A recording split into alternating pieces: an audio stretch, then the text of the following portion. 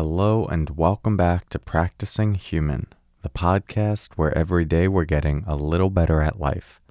I'm your host, Corey Mascara, and in today's episode, we're going to talk about total surrender. More to come on that in a moment. First, let's settle in together with the sound of the bells.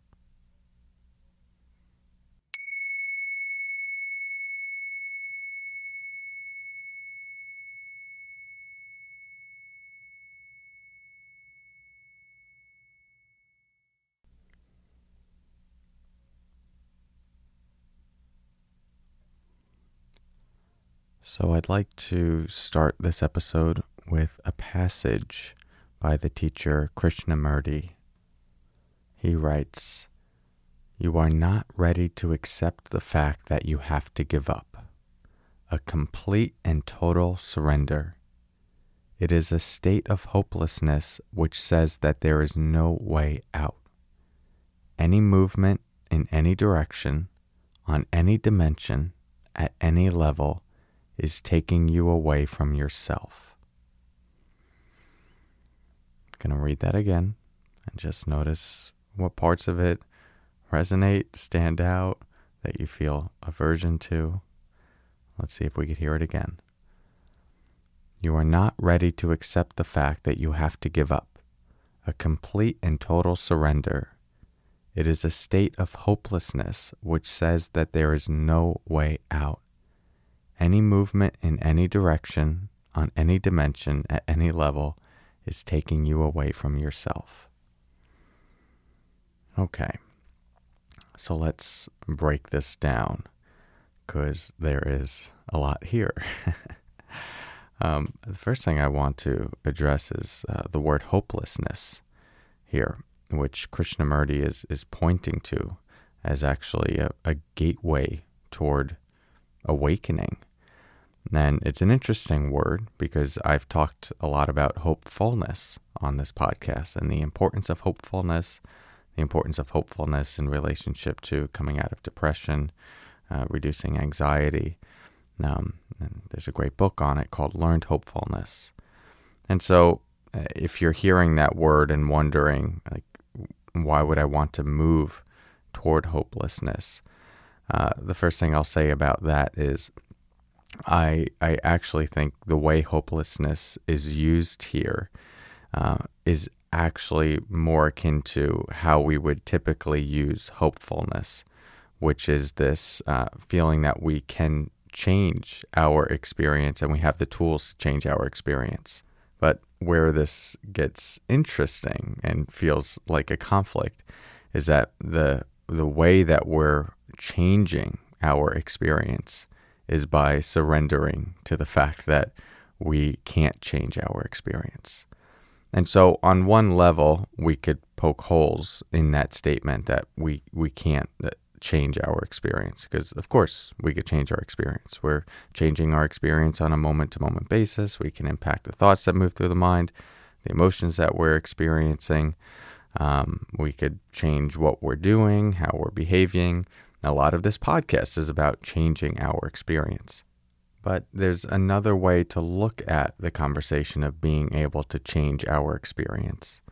And that is that there's no amount of manipulating the variables in our life that is going to take us out of the continuum of pleasure and pain and the highs and lows of different emotions and the various thoughts that move through the mind and the tension and release that comes with being a human and riding all of these highs and lows. As long as we're going to be in the human condition, these experiences are going to be here, and we might have momentary arrangements that feel good, but there's never going to be some arrangement that comes together and everything is just good from there on out. And yet most of our life, that's what we're often subconsciously trying to do, arrange things in a particular way where we finally feel complete on the deepest level. And so as we go through this again, right, you are not ready to accept the fact that you have to give up. The giving up is not saying that, you don't put your pants on in the morning and go to work. It's not saying that you don't take care of your children. It's not saying that you don't care about things in the world. It's giving up that endless pursuit, that quest for a moment where we will find our permanent refuge, where things will finally come together and we will be free. Right? He says it's a complete and total surrender. It's a state of hopelessness, which says that there is no way out. Right? So there's no way out. It's this recognition that as long as I'm going to be in this body, in this human experience, there are conditions to my happiness. It's conditional, or at least the kind of happiness I perceive that I'm after is going to be conditional. And it's going to ebb and flow based on how the body is expressing itself, how the mind is expressing itself, the various emotions that are arising, the various confines of being in a relationship or in a community or having a particular identity. There is no way out of it.